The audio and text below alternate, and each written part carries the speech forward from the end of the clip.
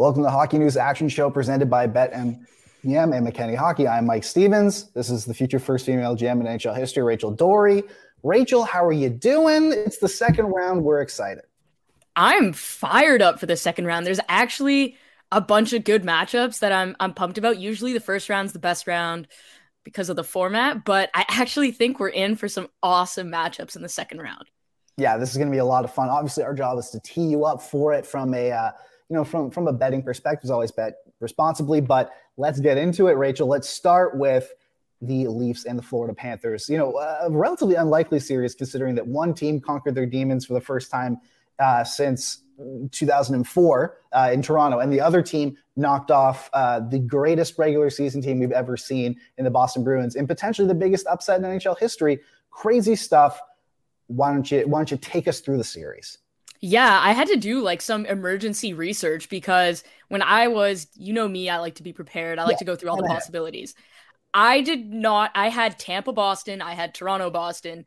I did not have Toronto, Florida, because I just did not think that would be the case. And that's kind of the first point that I look at is, you mentioned it. We've got a Demon Slayer in the Leafs, and then we've got a Dragon Slayer in the Panthers. Both of those are emotional highs for those teams. You look at Florida, they came back, their backs against the wall. They had their backs against the wall to get in the playoffs. They've kind of been riding this emotional high for quite a while.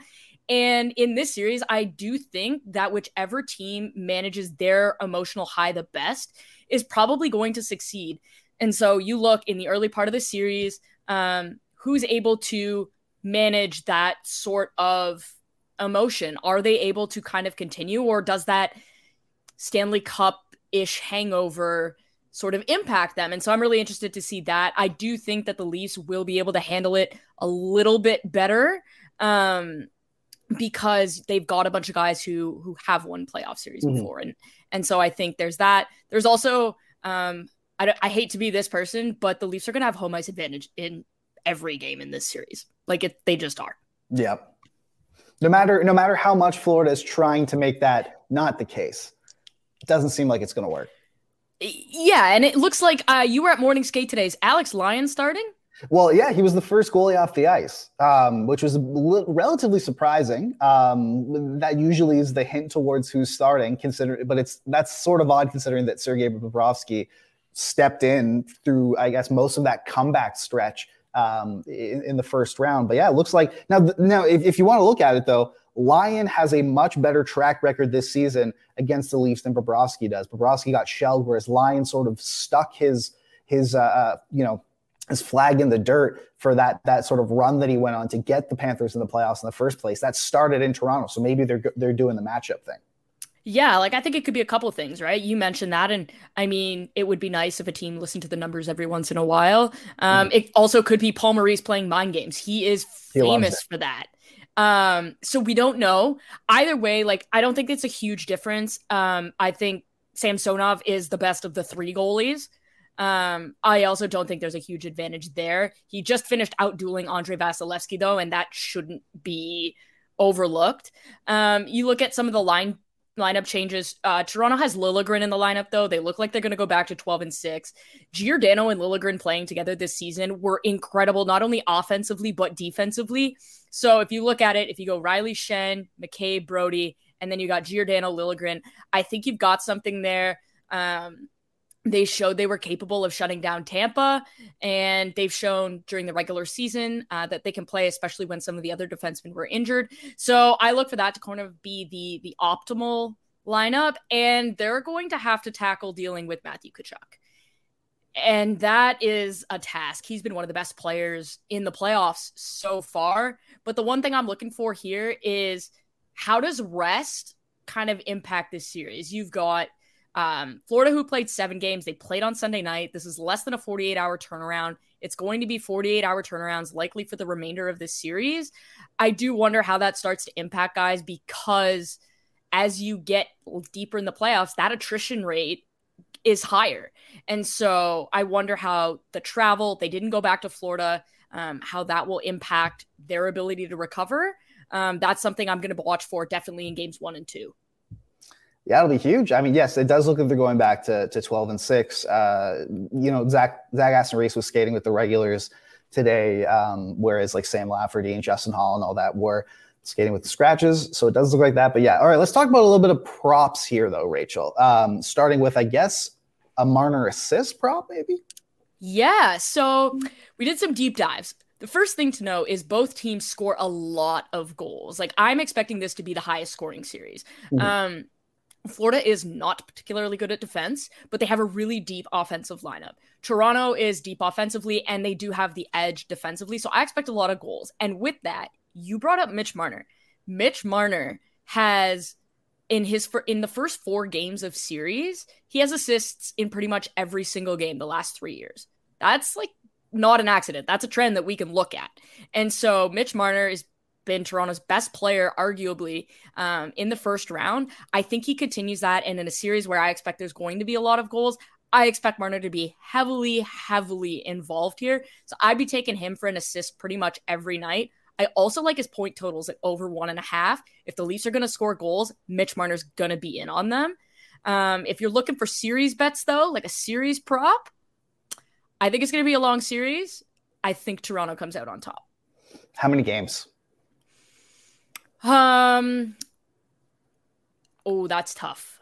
I'm gonna say 7. Really? You think it's going the full distance? I think it goes at least 6. Unless, I will caveat that, if the Florida goaltending turns into a pumpkin, this series is done in 5. Yeah. Otherwise, I think Florida's got a legitimate shot here, and I think it goes 7. Where, as we saw in the Boston-Florida series, anything can happen. Anything can happen, indeed. All right, let's move on to Carolina and New Jersey. This is about as close to a toss-up series as you can get, don't you think? Yeah, I think this might be the closest series. And one of the things that makes it a close series is, so first of all, let's go over some of the injuries. There's no Svechnikov, there's no Pacioretty, and there's no Teravainen. But those are 3 of Carolina's best offensive players. That's tough to come back from. We now don't know what Timo Meier's status is. And even though he wasn't good offensively for the Devils in the first round, he was one of the more impactful players in terms of driving play, controlling play, zone entries, that kind of thing. We don't know what his status is. It was good to see him get up after getting absolutely obliterated by Jacob Trouba. Is that the hardest hit you've seen in like the modern, like that was like that hit reminded me of? What? Remember when Dion Phaneuf hit Stefan DaCosta? Yes. Oh my goodness. Yes, he sent that man into another galaxy. Into the shadow realm, as I like to call it. Yeah, so I think Meier is in doubt, and he's a key player in this series, so you should absolutely wait for Lindy Ruff to discuss that. He might be mum, but obviously you're going to see if he's in the lineup or not. Both teams play fast and they have depth. So New Jersey's deeper up front, especially with the injuries to Carolina. But on the back end, I'd argue that Carolina has the best top 4 in the entire NHL. You've got Brent Burns, Brett Pesce, Jacob Slavin, Brady Shea. That's amazing. Yeah, that's kind of hard to argue, right? And so for me, I think this is going to be a really balanced, fast-paced sort of possession style game, and it's just going to be a matter of who's able to assert their specific possession style in any given game. Yeah, it's going to be amazing. All right, let's do a little bit of some little props here. Let's start with Brent Burns, potentially some shot props with him. Yeah, so Brent Burns has been a shooting gallery all season, but particularly like in round 1, he had 5 or more shots in 4 of the 6 games, and he went over his number in 5 of the 6 games. In the 6th one that he missed, he hit 2 goalposts. So he's shooting the puck and he's getting it through. He's getting it on net. I don't expect that to change. That is going to be something where, because Carolina is down some offensive players, they are leaning on their back end to provide offense. On the other hand, New Jersey's best players have to perform in this series or it's going to be an issue. Mm-hmm. They were not... Jack Hughes was pretty invisible in the first round, and that's really rare for him. So I expect him to kind of bounce back here. But like, if they're going to beat Carolina, it's not going to be because Andre Palat and Miles Wood are scoring. It's going to be because Jack Hughes and Nico Hischier and potentially Timo Meier are scoring. Carolina's got a big defense core, though, and Jacob Trouba is kind of similar in size and how he plays. Same with Ryan Lindgren to a lot of Carolina's D-core. And Jack Hughes really struggled, so did Nico Hischier, to put up points. And so I do wonder if that is going to impact how New Jersey is able to create offense. It will be an interesting matchup to see. But right now, until I see kind of game one, I'm staying away from the New Jersey top player props, and I'm just going to go with Burns over 3.5 shots because that's something he's been consistent at. And he's got 14 shots in the 5 games he played against New Jersey this year. Yeah, it's going to be tough. And obviously, the last pointer is we can't talk about the Devils' performance without talking about Akira Schmid. Yeah, I mean, I was with the organization when we drafted him, and I remember our goaltending development guy was fired up about it. And we didn't really know anything about him. I can now see why he was fired up. Akira Schmid he's good. Now, let's not get out of hand here. He is a rookie. 22. He's young. And I mean, quite frankly, he was outplayed by Igor Shesterkin by pretty much every metric. It's just the Rangers could not figure out how to play in front of Shesterkin. But Schmidt did his job, and all he's got to do against Carolina is outplay either Ranta or Anderson. And I think you and I, given the city that we live in, know that it's not exactly difficult to outplay Frederik Anderson in the playoffs. So it'll be interesting to see. Does he maybe hit a wall? Is he able to continue this magical run of play? It kind of reminds me of Cam Ward back when Carolina won the Cup. We were like in elementary school. So it'll be interesting to see. I am rooting for it because I think that kind of story is awesome. So for me, that's something I would look at. But the Brent Burns prop, that's something I hammer pretty much every single game. Yeah. All right, Rachel, as I did with the last series, how many games and who wins? Oh, man. I think this game, so with Meier, Devils in 7. Okay. Without Meier, Canes in 7. Whew. You're right. This is a toss-up series. Yeah. All right.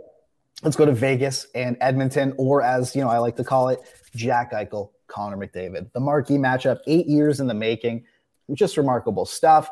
And as you note here, the special teams battle is going to be extremely interesting to start off.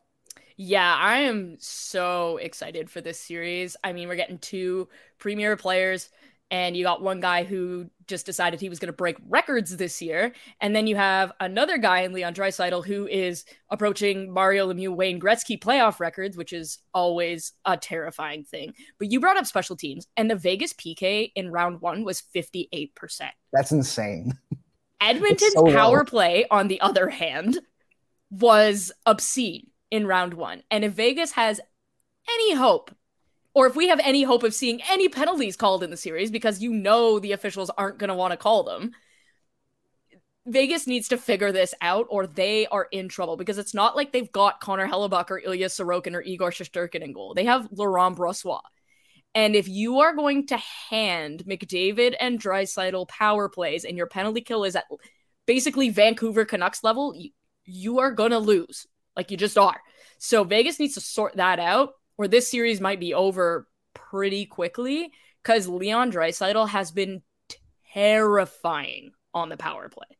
Oh, yeah. He's a destroyer of worlds. It's crazy. Now, if you look at the 2 differences between the teams here, Vegas, whereas the Kings, who the Oilers just beat, it does seem like Vegas is a bit deeper, doesn't it? Yeah, so this is a kind of like a flip, right? So you look at LA, they're pretty top-heavy, right? They've got Kopitar and Danault, then they've got like Kempe, Arvidsson, Fiala, Byfield, right? But then their bottom 6, there's not a ton there. You look at Vegas's bottom 6, Mike Amadio, Nick Waugh, Brett Howden's been really good. So they're a lot better in the bottom 6, and they got Chandler Stevenson. The one thing, though, is up top, their defensive centers are nowhere near Kopitar and Danault. Yeah. So we might see a situation where 97 and 29 in orange and blue are able to have more space. But I do think that the Vegas bottom 6 performs better than the Edmonton bottom 6. So what you're looking at here is can Edmonton's top six outperform Vegas's top six to make up for the margin between the bottom sixes? It's going to be interesting because I don't know if Vegas can keep the Edmonton superstars and their sidekicks at bay. Like that, there's just a lot to deal with. And if Kopitar and Deneau can't do it, I don't think Mark Stone on a bad back and Jack Eichel are going to be able to do it. It's funny that you meant like Edmonton has stars, and the thing is, they're stars that have sidekicks. It's ridiculous. It's like, ridiculous. Oh, you know what? Here's Iron Man and Captain America, and then here's Robin. Also, it's crazy. All right, so let's do a little bit of props here, if we shall, as we always do. Any individual player props that intrigue you in this? Yeah, we're going to go with Evan Bouchard. He had an assist in 5 of the 6 games in the first round. He's getting power play time. He's starting to figure out when he's got to shoot versus when the shot pass or when he's got to pass. So he's kind of becoming a bit of a dual threat up at the top there. He's getting more time with McDavid and Draisaitl, which is always terrifying. And so for me, I like the Evan Bouchard assist prop.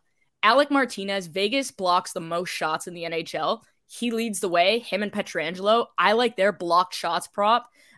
Even if it's 3, you know it's going to be a shooting gallery. And I just think that Alec Martinez is the guy that's going to have to wear a lot of this.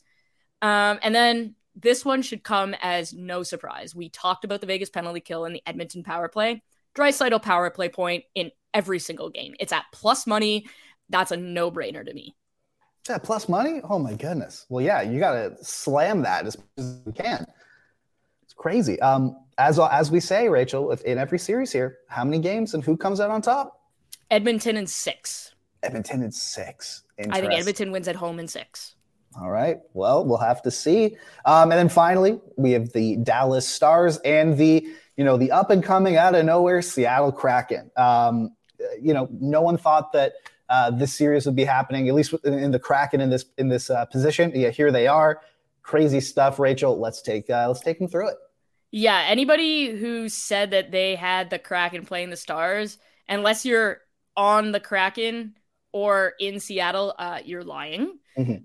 That's just similar to Florida. Like, I just wasn't prepared for that. But it was the depth. Here's the thing, though. Dallas has decent depth. They've got 3 really good lines. And Seattle's without Jared McCann. He's not going to play for at least the first 2 games.